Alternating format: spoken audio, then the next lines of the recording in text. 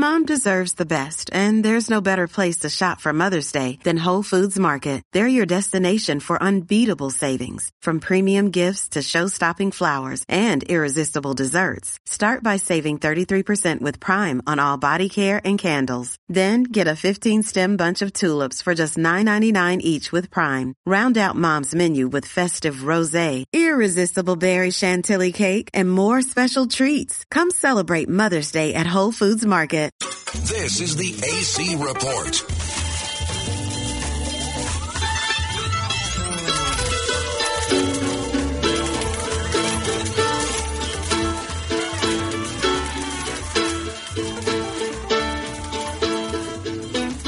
Well, they blew up the chicken man in Philly land, and they blew up his house too.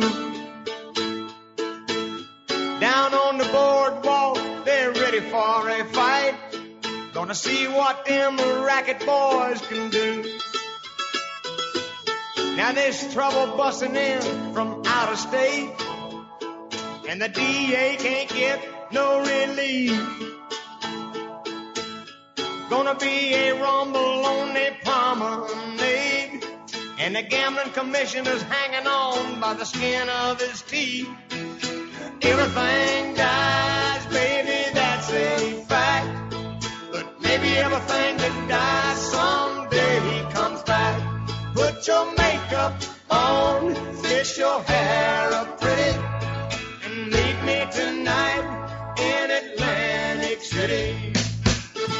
Well, it's time for our weekly look at one of the most interesting cities in the world, Monopoly City. For years, it was an East Coast gambling monopoly, and as more and more localities, seemingly by the day, add gambling, Atlantic City is trying to figure out its next steps. Now, I don't know where Atlantic City is going, but I do know, and as someone who has enjoyed going there since I was a child, not just for the gambling, but for all the amenities that Atlantic City has to offer, that when you watch what's happening in Atlantic City from a media perspective, from a sports perspective, from a gambling perspective, from a leisure, dining, and nightlife perspective, from an academic perspective, it sure is interesting. Somebody who has been chronicling what has been going on in Atlantic City for literally decades is Chuck Darrow. He spent more than 4 decades as a writer and broadcaster specializing in covering the Philadelphia region's arts, entertainments, and, of course, casinos. He writes for a number of publications these days, Philadelphia Weekly, the Sun newspaper group of South Jersey, and BettersInsider.com. Chuck, it's been too long. It's great to talk to you again. Hey, it absolutely has, my friend. Good to be back, and I hope everybody's swinging and getting ready for what looks like a real big summer. Yeah, in AC. Are you getting the sense that that Atlantic City is going to have a big summer, both in terms of people visiting and in terms of financially? It would certainly seem that way. Of course, who knows what's around the corner? You know, the last 2 years have taught us anything. Yeah. Never, nothing is a sure bet anymore. However, there is, I don't know what the number is. I haven't done the math exactly. But there is, off the top of my head, probably close to $1 billion worth of renovation and capital improvements up and down the city going on. It's been going on really since, I'd say, the past year and a half or so. And, you name it, all the work that's being done at Ocean, which I think we might have touched on before. It's really the great success story of the past couple of years in Atlantic City, especially when you consider its roots as the biggest bomb of all time down there, biggest failure, which would be Revel. And Bally's has put in about $100 million or pledged it. Not all of it is spent yet. And probably the most money of all is being invested by Caesars Entertainment out of Reno, of all places, which owns not only, of course, Caesars Atlantic City, but also Tropicana and Harrah's Resort. And they have pledged in total and ongoing over the past year or so $400 million. So it's wow, pretty cool. Yeah. You touched upon a great deal there, and I want to follow up on a few of the things that you just said. But one of the things that you just alluded to is something that I don't know that I've spent enough time covering over the course of the last 2 years, which is the success that the Ocean had, whereas it is essentially the same building and looks almost exactly like the Revel, which was the most expensive casino that Atlantic City ever had, about $2 billion, and backed up in part by the taxpayers of the state of New Jersey. And they couldn't catch a break. I'm wondering if you can speak to that, Chuck. Why was the Revel such a failure, whereas the Ocean now seems to be such a success? Because with all due respect to the people who opened that casino or casino hotel, it seemed as if they worked from a manual that was titled How Not to Open a Casino in Atlantic City. They pretty much did everything wrong. Every decision they made was just inexplicable. I'll give you some of the more glaring examples. They opened with, first of all, they created in their imagination some untapped market that consisted of 20 and 30-somethings basically in New York City who were dying to have an Atlantic City getaway, a crazily expensive Atlantic City getaway. I'll get back to that in a second. They opened, while it was noble indeed, they opened totally non-smoking. And as we all know, somehow, gambling and smoking does go together to some degree, even today. They did not have a buffet, which they still don't, unfortunately, because I would imagine that they would have a great buffet. They didn't have a players club, a place where high rollers and to use that term, I'm not referring just to, kind of in the public imagination, the guy who jets in, on his own plane and bets $10,000 a hand, blackjack or baccarat. We're talking about the middle-aged woman who plays slot machines maybe 3 or 4 times a month and is willing to risk, $500 or $1,000 each time. They do. The people who do that, they like a place where they can go and get a free drink, get away from the hoi polloi for a while and the craziness, maybe grab a little nosh, which these clubs have. And for some reason, Revel didn't have that. They also, at the very beginning, did not have what's called a tiered rewards card system.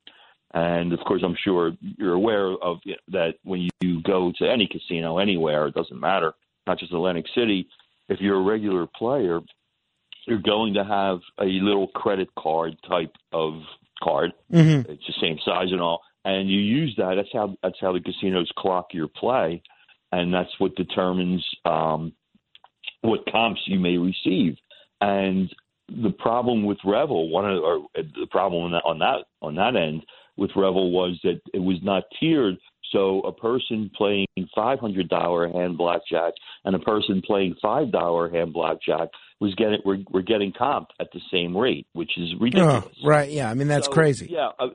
It was also, and one of the things, I mean, the new regime has done a fabulous job of overcoming this, obviously, but I remember being there early on and the first few times, and every time it seemed I overheard older people complaining because I think it's 2.6 million square feet. Oh, it's big. Absolutely. Yeah, it's huge, yeah. But it is also architecturally, one of the most spectacular properties in North America, at least as I've been. I've been in, dozens and dozens and scores of casinos from here to the Oregon coast.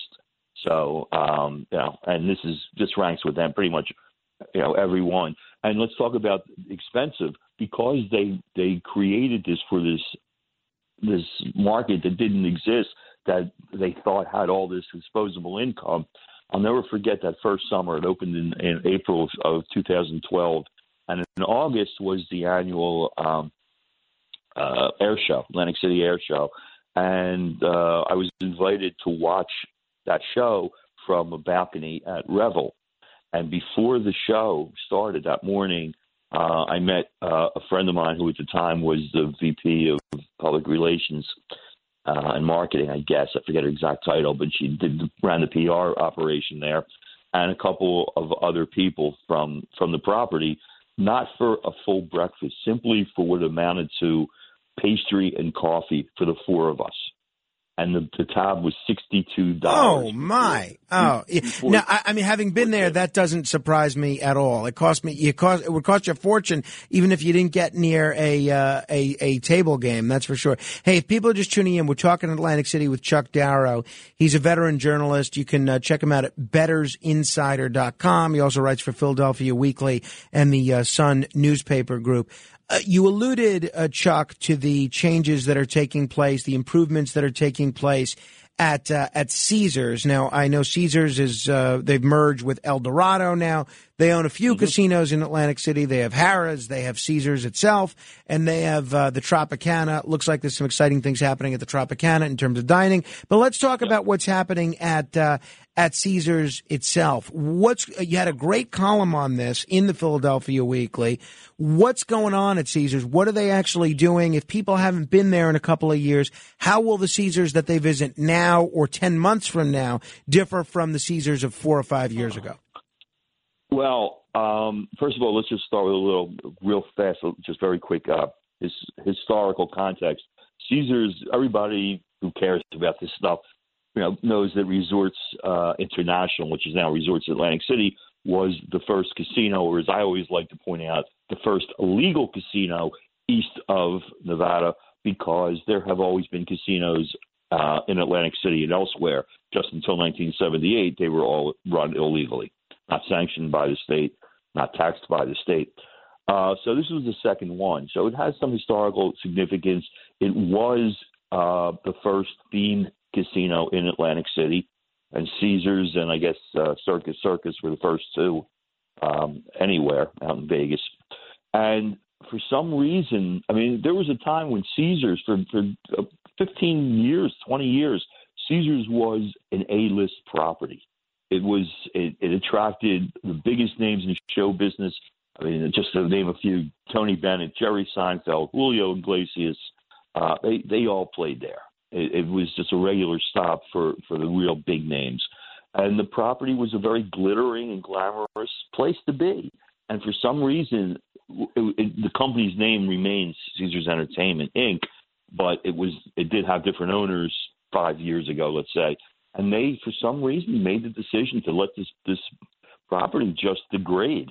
Rooms weren't modernized with, for instance, flat screen TVs, which is I just finished an 8-night road trip, 6 hotels in 8 nights to St. Louis, Little Rock, Memphis, and even I don't say the cheapest, but even the typical roadside, interstate side hotel has like a 30-40 inch flat screen, HD TVs. It was just shabby. The spa, which would open, I forget when it opened, is called Qua, Q-U-A. Maybe it's pronounced Ka, I don't know. But it opened really nice. It was very nice when it opened.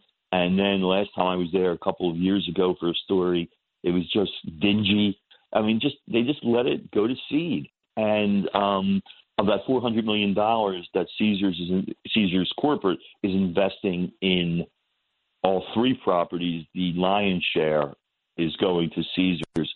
So they've already renovated 850 hotel rooms and suites for stars. And they did a lot of the stuff that you and I, customers would never see. Wow. The back of the house, so physical plant upgrades as well. Now, you write that they're also adding a Nobu, a legendary sushi restaurant here in New York run by Robert De Niro's group. When is that coming out? I can't wait to go to the Caesars Nobu.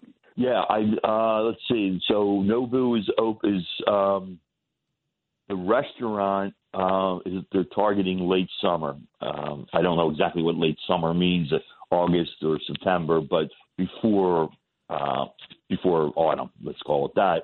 And then they're taking 3 floors, I guess the top 3 floors of the existing Centurion Tower, which is the skyscraping tower there, and they're turning it into a Nobu branded boutique hotel as well. And that's really huge because, as you know, as a New Yorker, that Nobu is a real favorite of the glitterati.